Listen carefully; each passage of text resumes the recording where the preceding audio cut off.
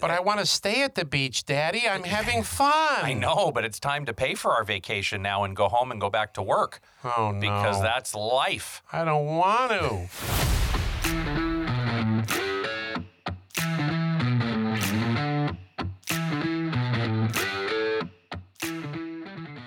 What is financial sobriety? Well, first, I'm Jim Gebhardt. Oh, I'm Matthew Grishman. That's good. We should introduce ourselves. And this podcast is all going to be about three relationships that really, when you stop and you think about them, you don't think they go together. But it's your relationship you have with money, it's the relationship you have with people who mean the most to you, and ultimately the relationship you have with yourself. So I might imagine that those three relationships are somewhat wrapped together. That when one gets a little out of whack, perhaps it has an effect on the others. Stick around and you'll find out. What's on your gratitude list today? That's a good question. What am I grateful for? Well, I'm always grateful, or at least today. I'm not always grateful, but today I'm grateful I woke up. I woke up, my eyes opened up. I woke up sober in every aspect of my life, which was wonderful. And even though my head was spinning a little bit, I woke up grateful for being able to be grateful for the fact that my eyes opened up today. I'm grateful for this beautiful weather we have today, and I'm especially grateful for being here in studio with you today. So that's more than one thing. Yeah, and I probably have a few more things I'm grateful for too, but... We don't want to consume the whole show with gratitude. Exactly. Deepak Chopra has that show. Exactly. Ours is a little different. Gotcha. What are you grateful for today? I am grateful for my wife. My wife has been my absolute rock the last month. Well, last almost 30 years, but we have a lot going on in our life. You don't say. A lot. And half of it's good and half of it's not so good. The chaos that comes with all of that, and she's got my back, and she keeps me stable. She keeps me with my feet underneath me, and I'd like to think I do the same for her, and we make one hell of a team. Oh, brother, that's awesome.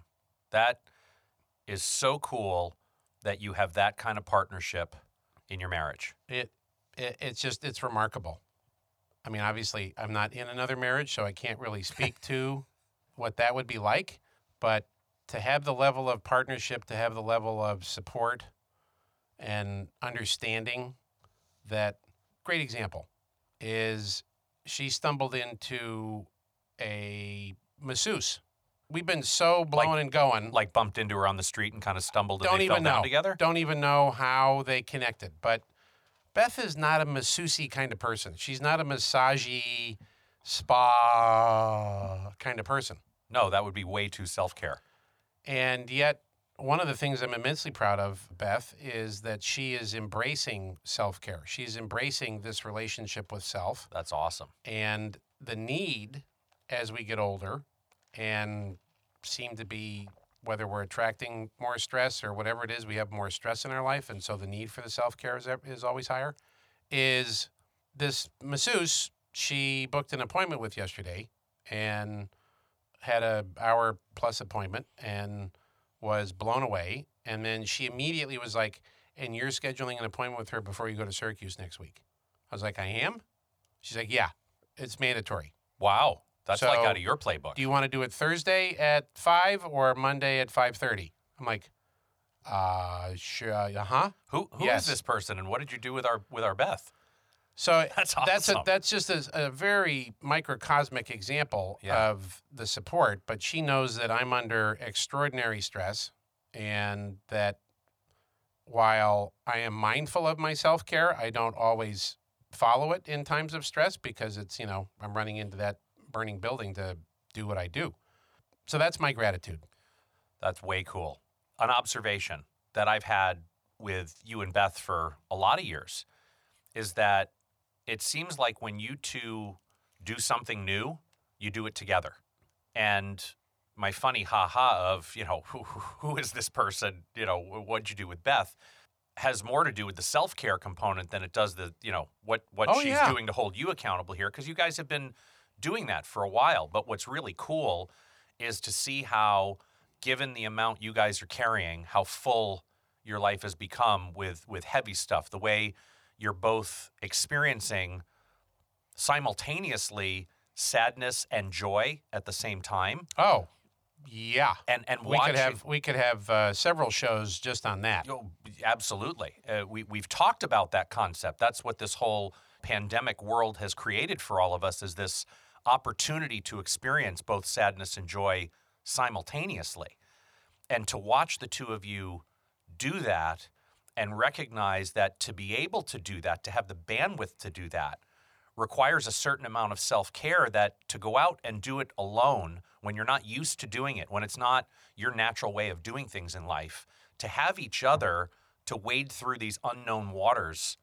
I mean, there's a trust there. There's a faith there. I'm not sure I can do this, but if you're in it with me. Oh, there's absolutely a solace and a peace of mind and a comfort level that comes from knowing I've got somebody in the foxhole that, isn't going to go running in the opposite direction when things get hard. That's awesome. Yeah, it's a beautiful thing. Well, that's our show today. Is that a wrap, or are we going to? No, we're not going to call a wrap. I got one more idea we need to talk about today. Okay, just one. Okay, just one. It's going to be quick, easy. Sure. Yeah. Watching you and Beth put some self-care together with all that's happening, I think, is a great entree to the conversation that we've been having. Not an appetizer? No, it's an entree. Okay. I would skip the appetizer because you're going to need room in your belly for this. I mean, that's why I didn't get an appetizer when we went to dinner last Friday, because I knew with that fried chicken we were going to order for dinner, there was no way I could also do an appetizer. So you guys all did salads, which was great. And I still had you take home half my chicken. I split the salad. You did? Mm-hmm. That didn't look like a split salad. It didn't. Very impressive. So as an entree, we've been talking about this concept of risk. I would imagine all the risk that exists in the world, if I were going to tie your gratitude to a little bit of the conversation today, I would imagine that all the risk that is rearing its ugly head today in the world, in all these different areas that touch our lives, are part of what's encouraging the two of you to go down this route of self-care. Yes? Sure. I'm not connecting the dots there yet, but sure. There's all this chaos in the world and all this risk in the world, and you and Beth are experiencing some of it directly impacting your family. Yeah, I see where you're going. Right? Yeah. So I think continuing the conversation about risk and seeing how it touches different parts of our lives, that's really what we're going to try to do with this episode and maybe even the next couple of episodes. And I want to start it by asking you a question. Where do you build a nuclear power plant? That's a good question. Not in my backyard. Exactly. That's the reason I'm interrupting you with this, is that's one of the ways that I see risk, is people think of it as building a nuclear power plant in their backyard, in their town. No, that's not. No, we can't do that. We're not going to do that here. We're going to do that someplace else. Like, risk is someplace else. Oh, thank you. It's not here. It's not in my universe. Yeah, I had no idea where you were going with that, but that's good. Yeah, Thanks. keep going. Yeah. How's your drink? Is it the caffeine? Are you catching up with me? I'm getting there. The pink drink's going down. Yeah. We're going to talk about risk for a long time. Yeah. Because we have to penetrate through that entire barrier that people have around the fact, well, risk, that doesn't apply to me. Maybe it applies to somebody else. Right. But not me. Right. Well, it does. Yeah. And that's what we're going to talk about. If you were immortal, if you could not... I am mortal. You said if I'm mortal. Immortal. Jim. If you're immortal. Right. If you couldn't die, would you live your life differently? What would you do differently? If I couldn't die. If you couldn't die, if you were going to live forever. Well, I'd have more fried chicken. Okay. What else? I mean, this is a question, right? If you knew that you could not die. Oh, come on. What would you do differently? You would be ridiculous with the risk. I'm not talking about me. I'm talking about you. What would you, Jim Gebhardt, do differently? I would take a lot more risk. Okay, and give me examples. What do you mean? Oh, I would bungee jump. Would you really? Yes. Okay. I'd jump out of a plane for Grace's 18th birthday, which was a year ago, what I was too afraid to do. So if you couldn't die, your fear of heights would go away. Well, yeah, because I wouldn't die. So that's what you're afraid of, jumping out of an airplane or bungee jumping? Yes, and I also feel an extraordinary responsibility as the primary breadwinner in my family that I need to stay alive a little longer. Okay. What else would you do? Probably drive faster. Okay. Driving fast is fun. I'd probably buy some cryptocurrency. Ooh. Oh, nice. I think I'd go shark diving. Like I'd go in. I mean, I still want to do talked that. about. I'm so sick and tired of listening to you talk about how sick and tired you are about not going shark diving. Will you just do it already? But Can I answer the question, or am I allowed to ask you the question next? We're going to go back and forth on this, right? Oh. This is how we do it. Now I get the instructions. Yeah, it's thinking about how we would live life differently. I mean, Oh, I would definitely drive faster. yeah. I love the jumping out of the airplane. That's the first thing I do because now that Miles can take me up in a Cessna, I'd say, just open the door. I'm going to jump. Right. One of my favorite movies is Bill Murray's Groundhog Day. You have, but true disclaimer, you have a lot of favorite movies. I got a lot of favorite movies. This is the one I was thinking about recently, knowing what we were going to talk about today, because it almost seems like you said, risk doesn't happen to me. And now that risk is here, if risk has always been here. I know, but if we can see it now. Always been here. What do you mean it's always been here? Oh, risk is always here. You said now that risk is here. Yeah. Now, I mean, It didn't go away. I know it didn't go away, but it felt like it went away. It seems like since 2008, right? Since that whole market crash in 08 and the mortgage mess and the whole meltdown. Was that a problem? Little bit.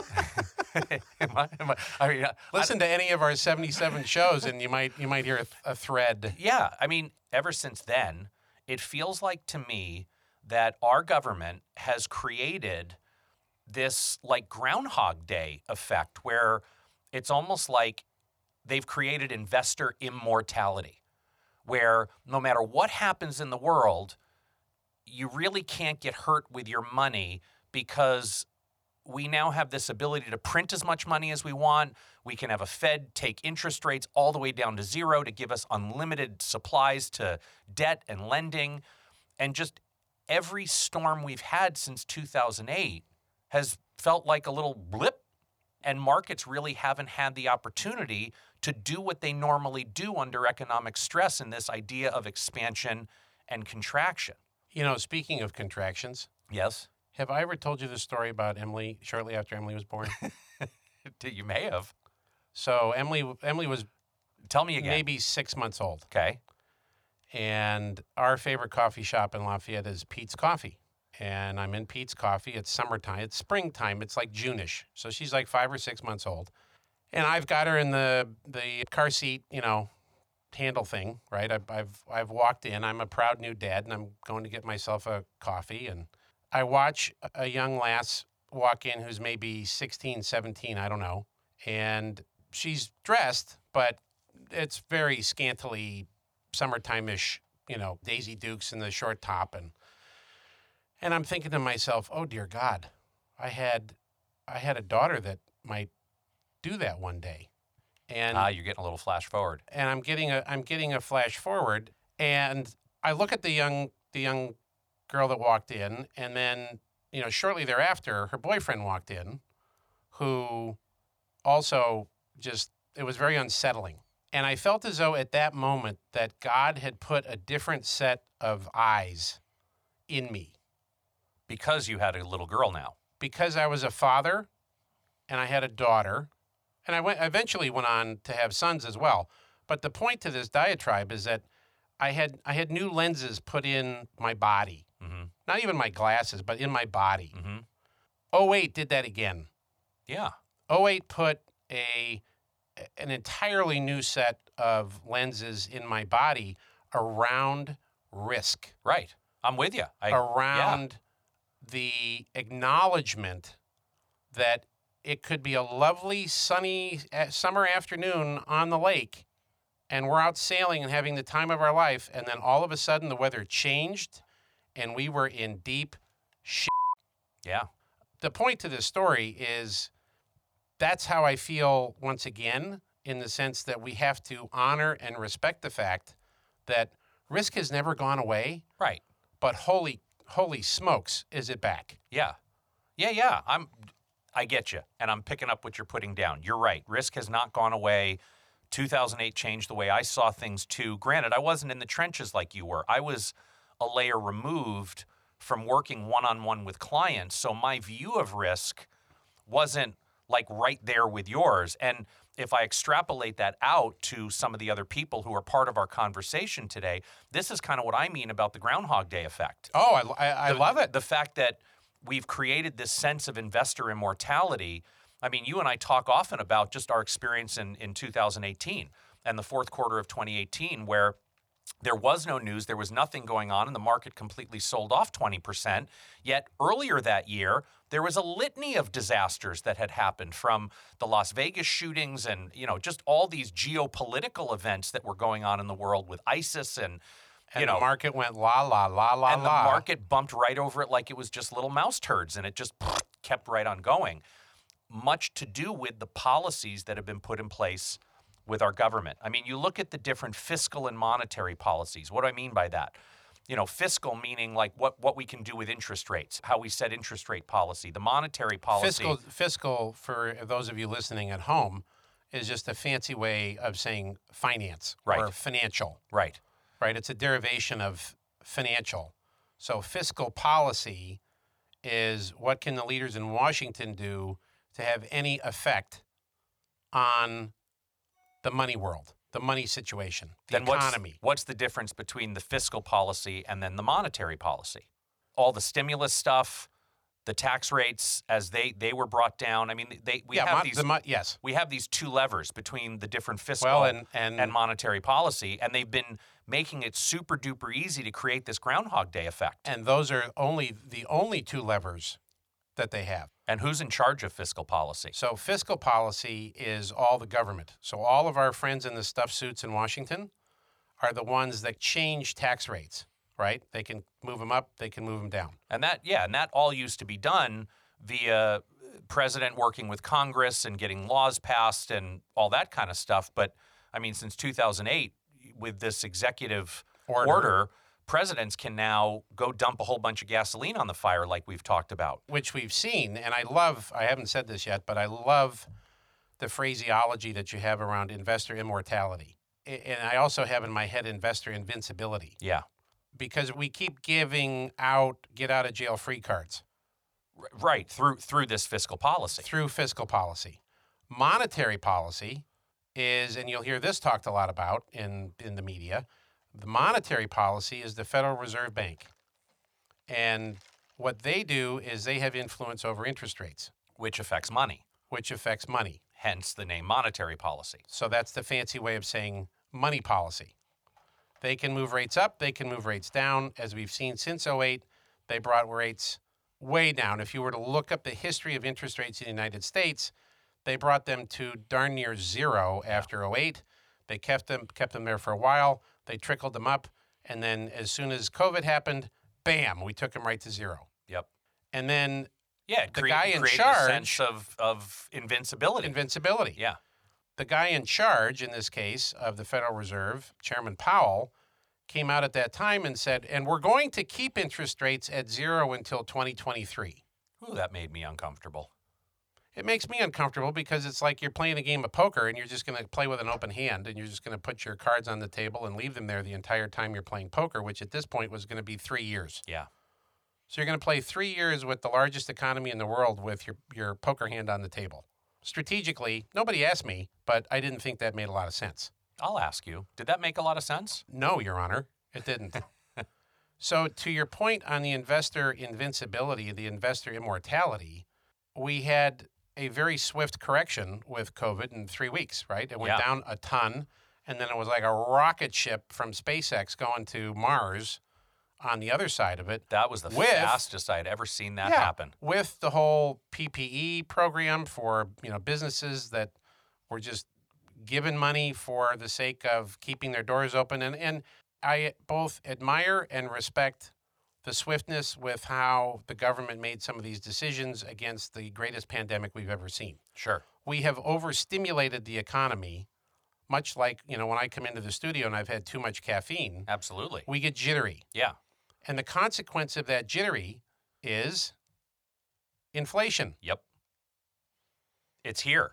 And that's kind of what I think we want to talk a little bit more about today, is the fact that this investor invincibility, this investor immortality, it is over. The easy money policy, it is over. But I want to stay at the beach, Daddy. I'm having fun. I know, but it's time to pay for our vacation now and go home and go back to work. Oh, no. Because that's life. I don't want to. The reason we're having this conversation today is because there's a hidden threat. There's a big threat out there because of the fact that risk is back that is not being talked about. And we need to talk about that today.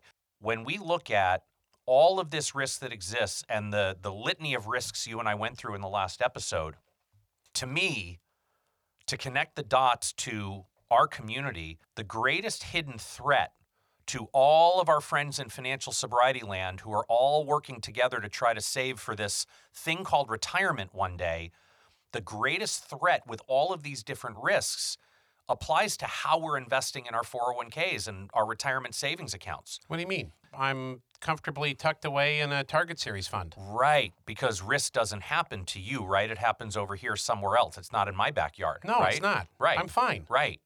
Are you saying I'm not fine? I'm suggesting maybe you're not as fine as you think. So what's the risk? I believe the biggest risk facing all retirement savers today is hidden inside of these things called target date funds, Okay.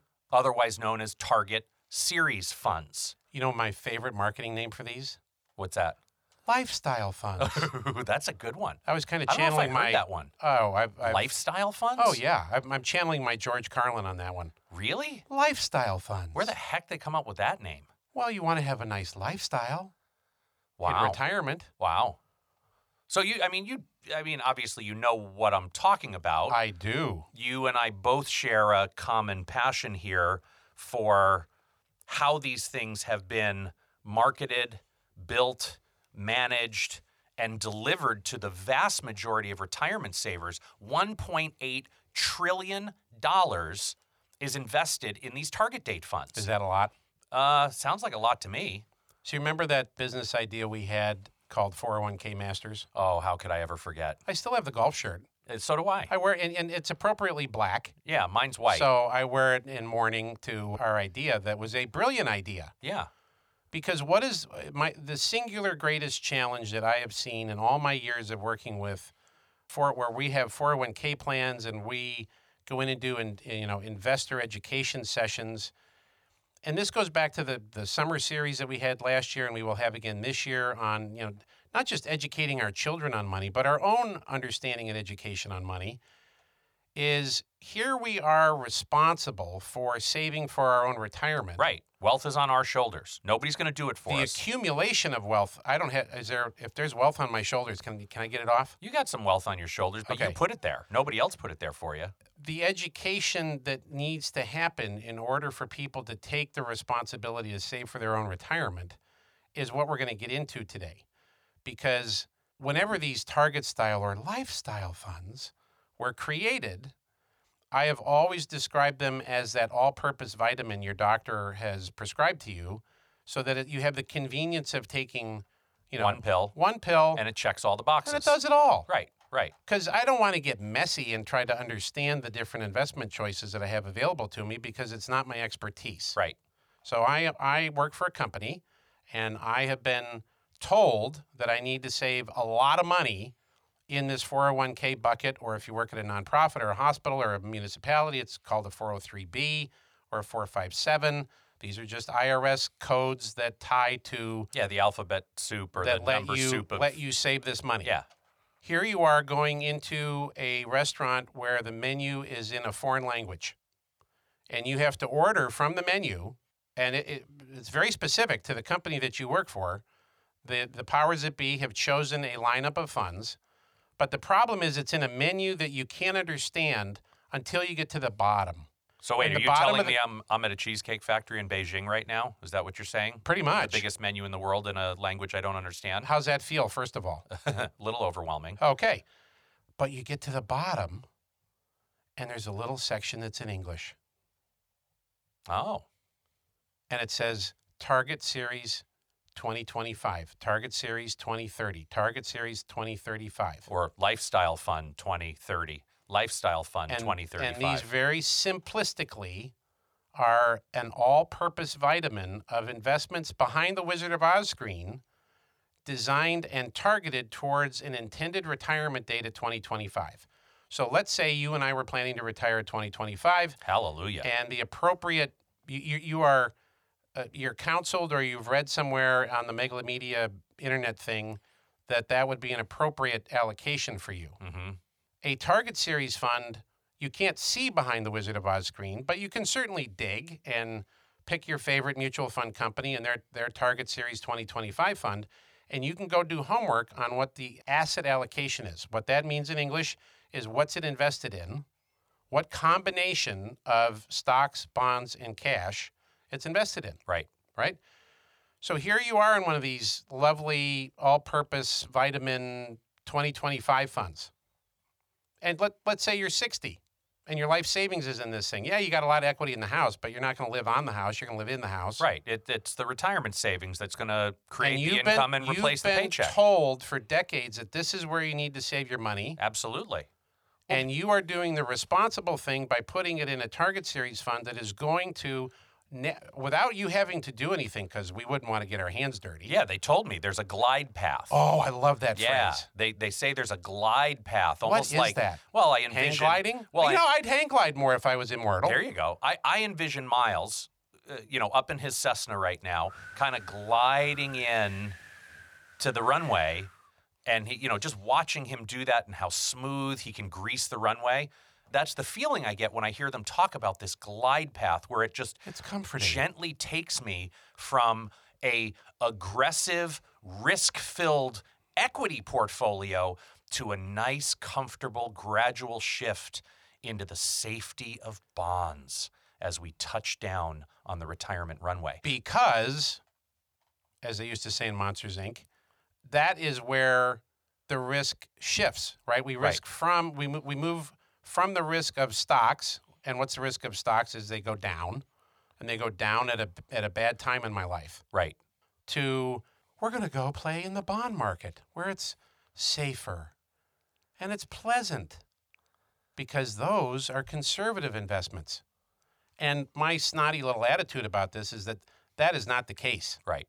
That's not in practicality, because you and I have been around this industry long enough to know what kind of risk can actually happen when you're exposed to the bond market. I was a 26-year-old snot-nosed broker at Merrill Lynch in Oakland, California, 1111 Broadway, downtown Oakland, and we had an old codger in the office who had been at it for like 45 years. You and I both had one of those in our offices. I had one at A.G. Edwards Those are in Darien, always Connecticut, oh, in 1995. God. Those are always the people I wanted to spend my time with, but Yeah. they wouldn't give me any time because, they had shoes older than me. Yeah, he had a bond calculator on his desk older than you, probably. And I got him for a few minutes one day, and I said, John, can I ask you a question? He's like, sure, son, what? What's the one piece of advice you can give me? Well, I don't know my left from my right at how long I've been doing this. And he didn't have to think very long, but it was like right out of one of those commercials where he sat back in his chair and he took the glasses off and he asked me to sit down and he said, here's the deal. When you work with clients, number one, it's okay to lose them money in stocks. They expect that, and you won't get fired. But you're going to get fired every time you lose somebody money in bonds. Mm. Well, why is that, John? Because people don't understand bonds. So Meaning It they would think they're behoove- safe. it would behoove you to not just learn, but to understand how the bond market works. Because the perception is bonds are safe. So when you lose money in bonds, they're gone. They're moving on. Yeah. And this is not part of my conversation with John. This is just basic fundamental economics 101. Interest rates go up, bond prices go down. So now let's go back to our regularly scheduled programming. Yeah, this is what's scaring the ever-loving you-know-what out of me, is the fact that 98% of all retirement plans, all group retirement plans on planet Earth, have these target series funds. 80% of all retirement savers inside of a group plan own a target date fund. And these are not my statistics. This was actually something I read in a CNBC article dated March 6th, 2022. The title of the article was Target Date Funds Work Up to a Point. Here's where you may want to reconsider. Go find that article. Breaking news. Yeah, That's now. right now. They work up until now. So let's go back to this. So I want to get into this. Like, why do bonds do that? Yes, why do this prices is go up and down? officially our public service announcement. Yeah, I want to talk about how prices on bonds and interest rates all work together. I think that's important. That whole glide path thing they talk about. I mean, the marketing of these target series funds is brilliant because we're going to slowly, gradually take you from a more aggressive position to a more conservative position right as you're going into retirement. And what you just said about how bond prices will go down if interest rates go up, why? I mean, that, first of all, the risk that exposes to people who own the lifestyle / target series / target date funds for 2025, 2026, probably for the next 10 or 12 years, to me sounds like there is a ticking time bomb potentially for those people as we're seeing what the Fed is currently doing with interest rates. Yeah, I mean, the concept of a glide path or a soft landing is always wonderful, right? It's like you're on a flight somewhere, and those pilots that make kind of that, like, oh, did we just land? Yeah, they call that greasing the landing. Those are just delightful. And then the other ones where you feel like you got shot out of the sky, right. and it was a successful crash landing. Right, and 3 of my vertebrae are now fused together from hitting. And my forehead hit the tray. So why does it happen? If you bought a bond 5 years ago, and you bought the bond at a certain price, and they agree when you buy it that it's going to pay you a certain amount of interest. So let's say, make it very, very simple. Let's say you bought a bond 5 years ago, and it was going to pay you 2% today. What'd I pay for that bond? Like $1,000. $1,000. So I paid $1,000 for a bond that's going to pay me 2%. Guaranteed. And I'm going to get my money back in how long? Doesn't matter. 5, 10 years. Okay. Actually, what matters is how it does matter.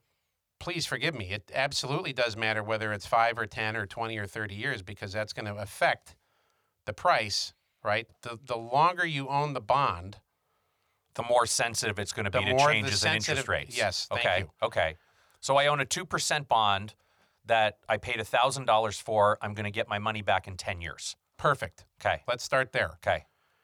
Now the Fed chairman has come out and said, going back to our poker analogy, it's a new hand he's been dealt, but he's put the same cards down on the table and said multiple times that they are going to raise interest rates. Their intention to raise interest rates is going to be 7 to 11 times over the next year and a half. Okay? So let's just say he raises them 8 times, and he moves them 0.25% each time. So a total of 2%. Okay. Over whatever span, doesn't matter, right? Which means that the same bond that you bought 5 years ago, my 2% bond, your 2% bond, I can buy it at 4%. So if you go now buy the same bond that you'll get your money back in 10 years for $1,000, you can buy a bond that'll pay you 4% now. I can when the Fed chairman does what he says he's going to do, which is raise interest rates. That's probably going to make, so now I own this 2% bond and I want to get rid of it. Because you want my bond. Right. So I would imagine if you can buy a 4% bond, why would you want to buy my 2% bond? Thank you. Thank you. Thank you. So I imagine that is the price of my bond is going to go down. Now, in this lovely little example, you actually own the individual bond. Yeah, but I don't want to own it anymore because it's only 2%. Right. So in order for you to sell it, you're going to take a loss. Well, that sucks. It does. But you could hold it till maturity. But I don't want to. I know. But you are almost going to be forced to hold it till maturity where you can get your money back. Well, that sucks even more. How are we doing so far? I don't want to own bonds when interest rates are going up, let alone have my entire retirement savings in this stuff. Are you gliding now? Feels more like we were about to hit the runway on a nice smooth path and a butt ton of wind shear just came up and totally jacked us off course because I don't want to own that 2% bond for the next 10 years. Correct. Here's the bigger problem, and I don't understand why more people aren't talking about this. So if you're a financial advisor listening to this conversation today, we are going to implore you to talk to your clients about this because there is a tremendous amount of risk on the table because inside, so the point I'm making on you could at least hold your bond in our example to maturity like a CD because when the bond matures, you get your principal back. I know you don't want to, because you want my bond. Sure. But you can at least hold it till maturity in the example. In the lifestyle funds, in the target series funds, you own them inside something called a mutual fund. Right.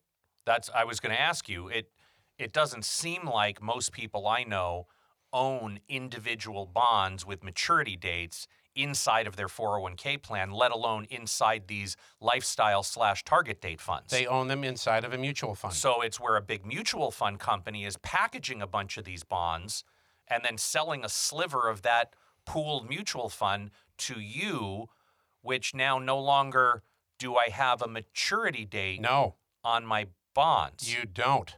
So what happens to those when interest rates go up? Well, do you think it's good or bad?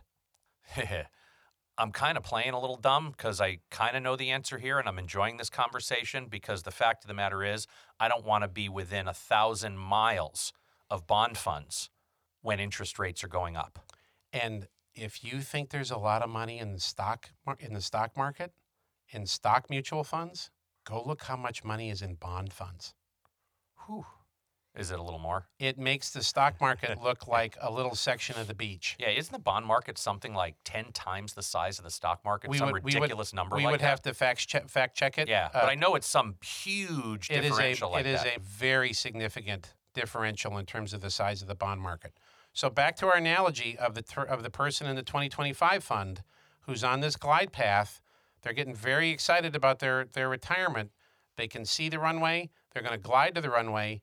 But if the Fed does what it says it's going to do, and it's going to raise rates as many times as they have announced, that is not going to be a very pretty picture for an investor that has now the majority of their assets, 70, 80, 90%. 70, 80, 90% inside of a target series fund that only has a few years left before it hits its target, are going to be in bonds, are going to be, the other word for it is fixed income.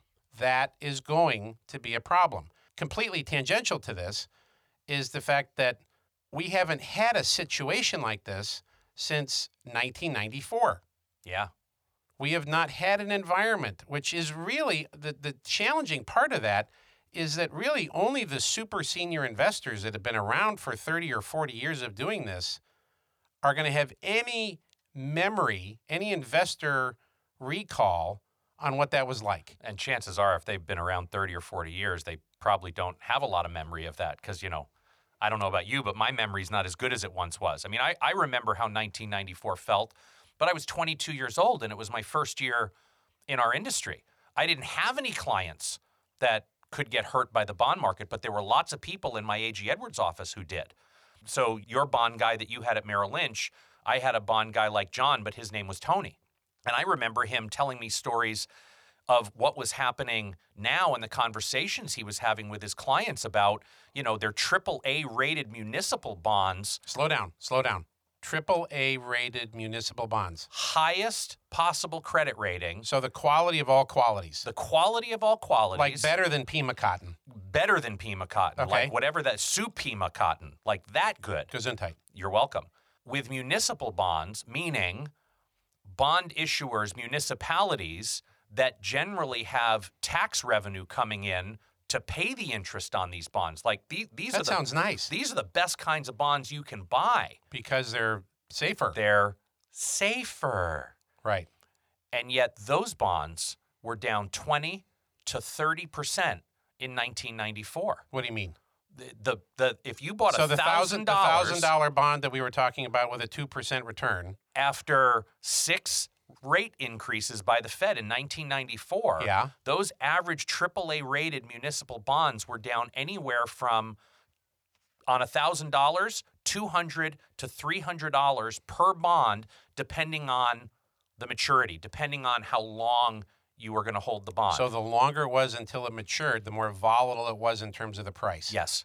And boy, was that painful. I mean, he was reminiscing on stories of the 70s on when he started in the business, because before 1994, the last time we saw major interest rate issues in the bond market was in the mid-'70s.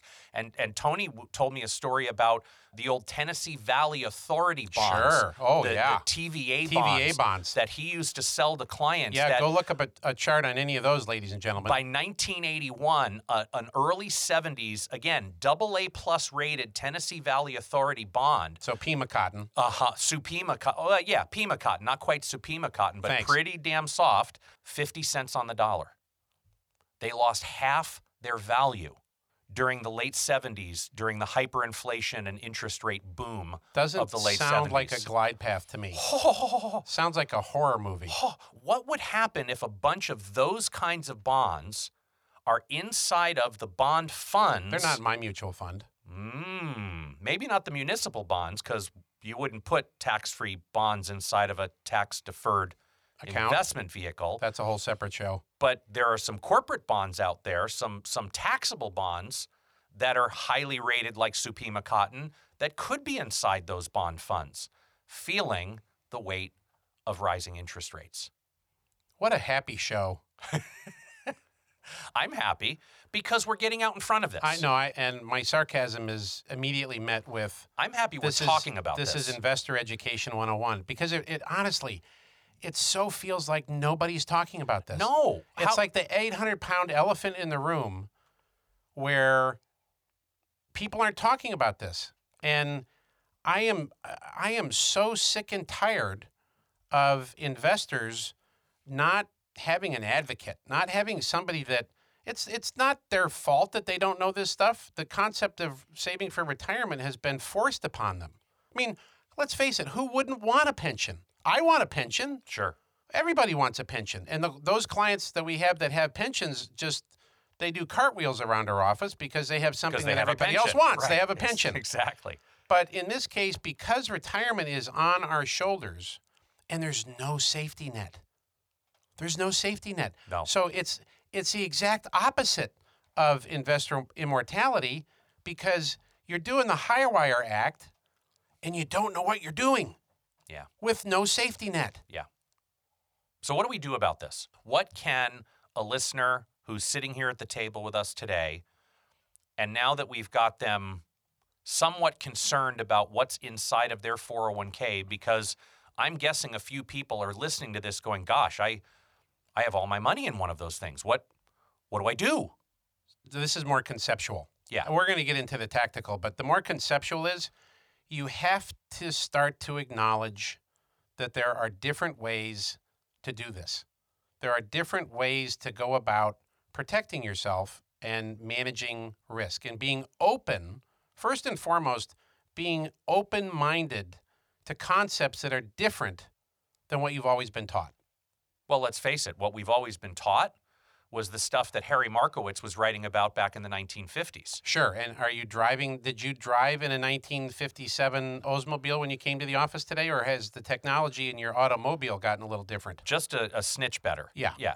But yet we are, for the most part, the philosophy behind the way most people manage their money. Right. This buy, hold, and hope is the technology of a 1957 Oldsmobile. Absolutely. And that's the genesis, really, of where all these Target Series funds have come from, is this concept of modern portfolio theory, this buy and hold concept where you diversify your money across all these different categories, but now we're going to allow the mutual fund provider to slowly modify that and adjust that allocation to reflect a more conservative allocation going forward. And that's technology that was invented in the 1950s, and that's still what the majority of financial advisors and people like us subscribe to. 400,000 people in this world who do what you and I do, I should say here in the United States, and the majority still subscribe to 70-year-old technology. Because it's easy. It is. It's very easy, and it's also in alignment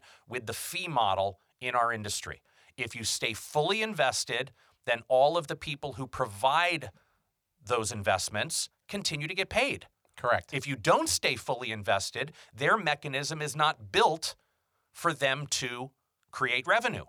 So there's a lack of alignment, I believe, from an industry standard of what's best for individual investors and what's best for the investment community, the investment industry. And that's why there's all this pushback from a legislative standpoint. Talk about fiscal and monetary policy. We've got a government that's trying to make standard the fiduciary standard, where it is the responsibility of financial professionals to act purely in the best interest of their clients, avoiding all conflict of interest before they put their own interest ahead of them. And our industry doesn't like that.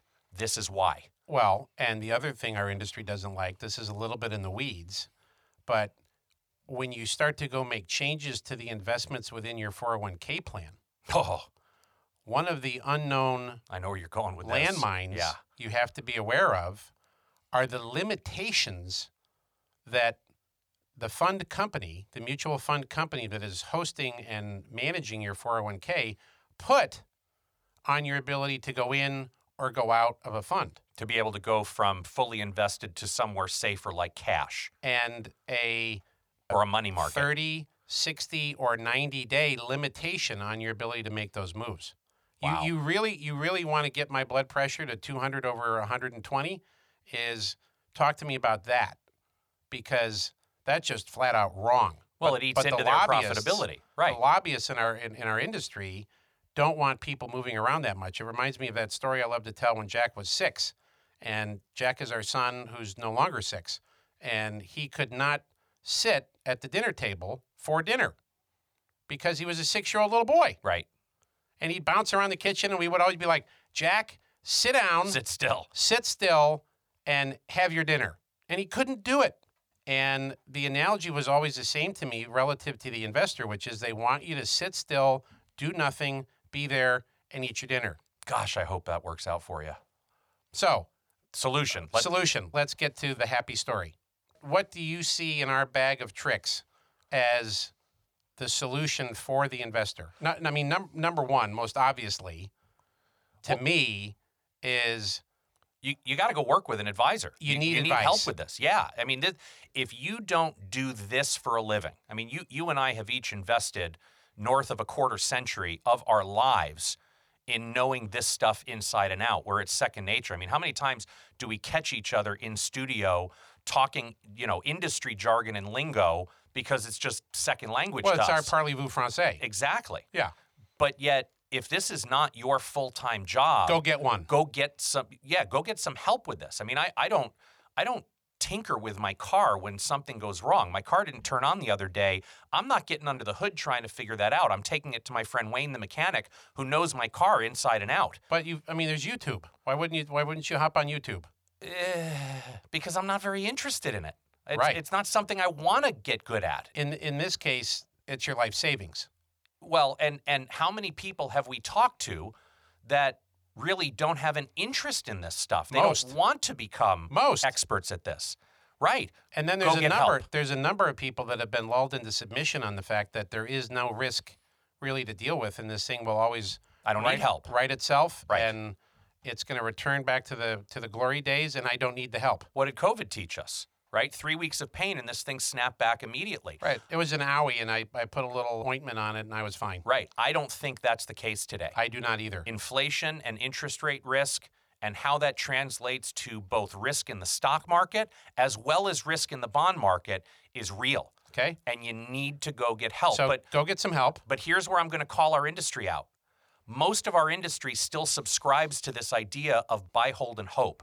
So when you go look for help, you've got to find somebody that's willing to be different. You've got to find the advisors that are willing to challenge the status quo, challenge the conventional thinking of what the main message has been from Wall Street for 70 years. Amen. A message that is aligned with their profitability, not your personal profitability. Amen. And they're out there.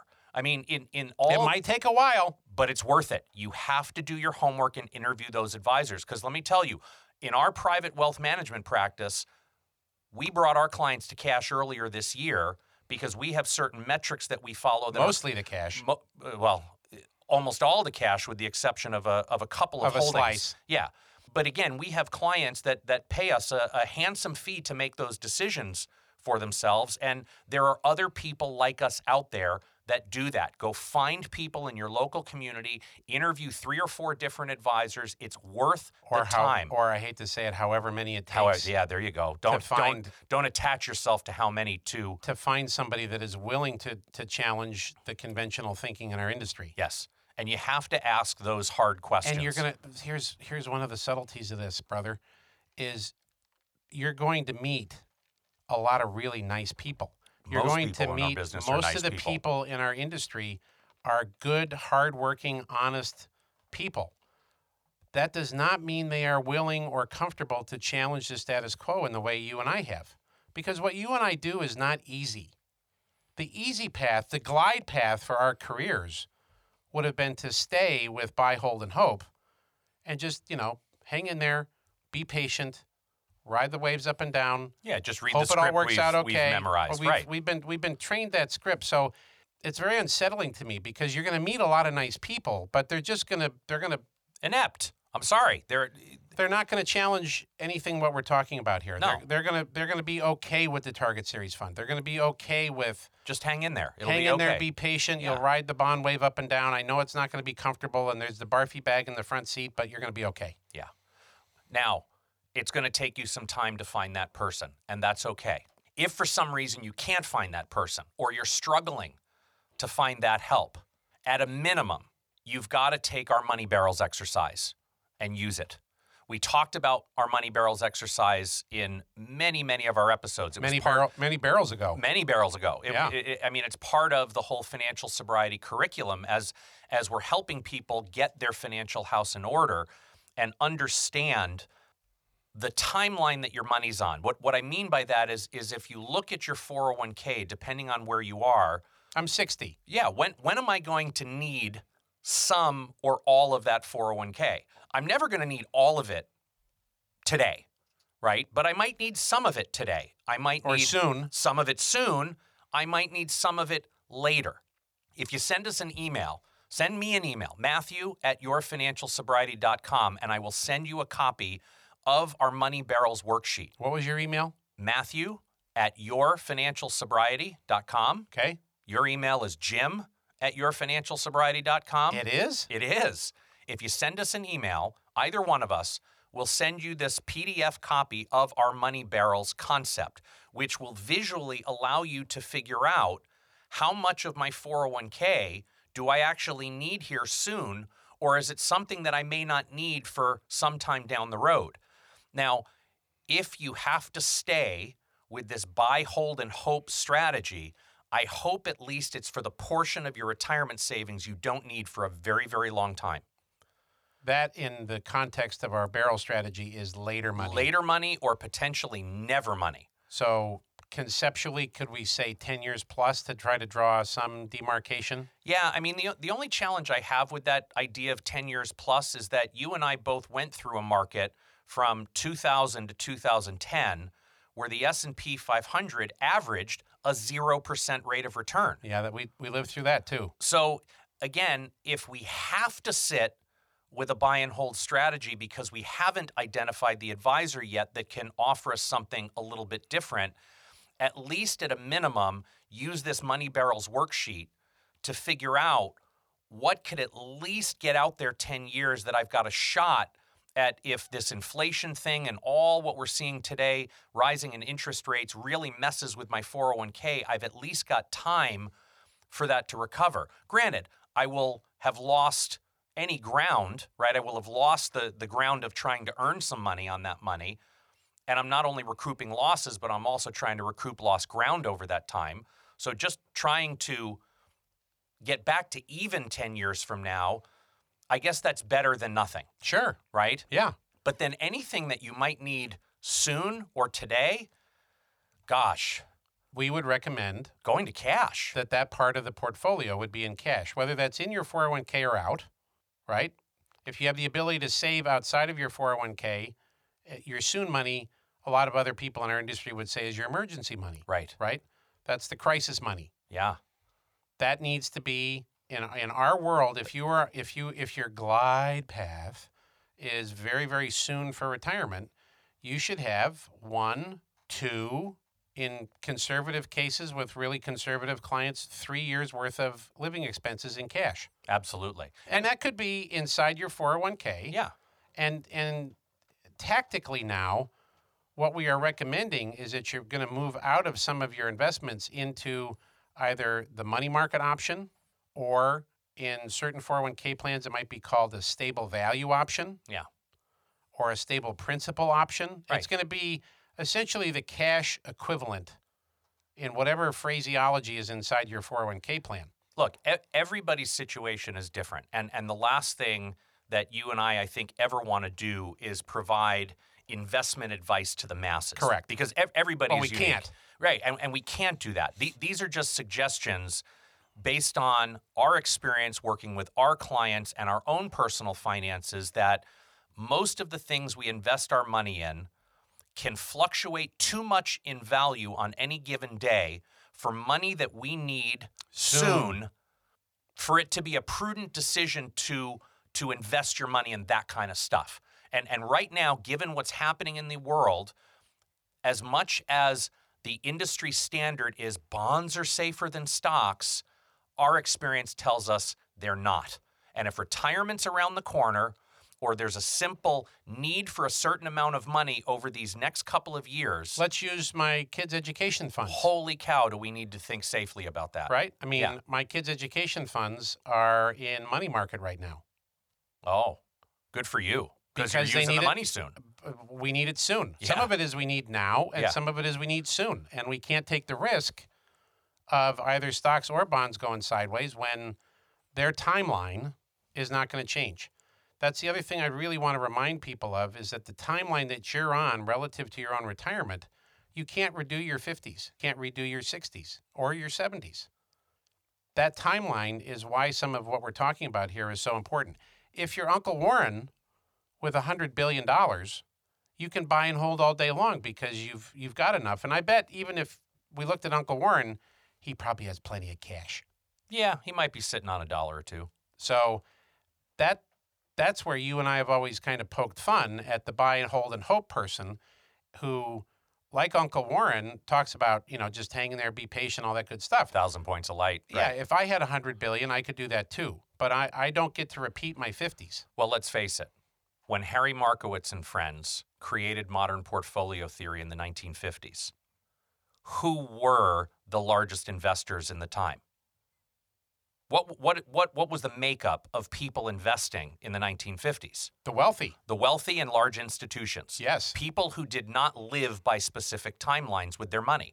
Endowments, institutional, big pools of money, and wealthy people. Pension plans. Pension plans. They don't have specific timelines per se of when all the money is required to replace The paycheck. the revenue stream, whatever it is. But now you've got the majority of Americans, nearly 80% of 401k participants, that are invested in these lifestyle funds, these target series funds, following the same rules that were written 70 years ago that apply to the largest foundations and institutional pension pools. And it just, to me, does not make sense, and it's a ticking time bomb waiting to happen. And with that, Your Honor, Hang I on. rest my case. Yeah. Oh, I thought you were going to wrap us up here. No, I wanted to tease Okay. you with that, but Oh, whew. and I rest my case. Okay, we rest our case. I think we've definitely beaten this market risk, inflation risk, interest rate risk pretty hard as far as how that affects us with retirement savings. What I want to do in our next episode, or potentially next episode or two, is talk about some of the experience we had back in 2008, where people did see their 401k plans drop 40, 50% in value. Do you think that affected marriages, relationships? Do you think that created relationship risk for people when all of a sudden it's 2006, it's 2007, we're looking at retirement, we're excited, we can't wait, and then bang, our retirement savings is cut in half? Did that affect people's relationships with other people? Did it affect their relationship with themselves? I wonder if it also affected their relationship with money. Well, thank goodness we have something to talk about next. Well, with that, my friend, I'm going to call it. That's a wrap. If you like what you heard, leave us a review and be sure to subscribe. And check out our website, yourfinancialsobriety.com. Thanks again for listening today. Here to help you find more clarity, confidence, and capability along your journey into financial sobriety. I'm Matthew Grishman. And I'm Jim Gebhardt. Be intentional with your money. Jim Gebhardt is a registered representative of and securities offered through Brokers International Financial Services, LLC, member SIPC. Jim Gebhardt and Matthew Grishman are investment advisor representatives of Gebhardt Group Incorporated, a registered investment advisor. Brokers International Financial Services, LLC, and Gebhardt Group Incorporated are not affiliated. The opinions in this podcast are for informational purposes only and are not intended to provide specific advice or investment recommendations. To determine which investments or financial advice may be appropriate for you, consult a financial advisor prior to investing. Any reference to market performance is based on historical information, and there is no expressed or implied guarantee of future performance. Opinions expressed on this program do not necessarily reflect those of Brokers International Financial Services, LLC. The topics discussed and opinions given are not intended to address the specific needs of any listener. Gebhardt Group Incorporated does not offer legal or tax advice. Listeners are encouraged to discuss their financial needs with the appropriate professional regarding your individual circumstance. Mutual funds are sold by prospectus. Please consider the investment objectives, risks, charges, and expenses carefully before investing in mutual funds. The prospectus, which contains this and other information about the investment company, can be obtained directly from the fund company or your financial professional. Be sure to read the prospectus carefully before deciding whether to invest.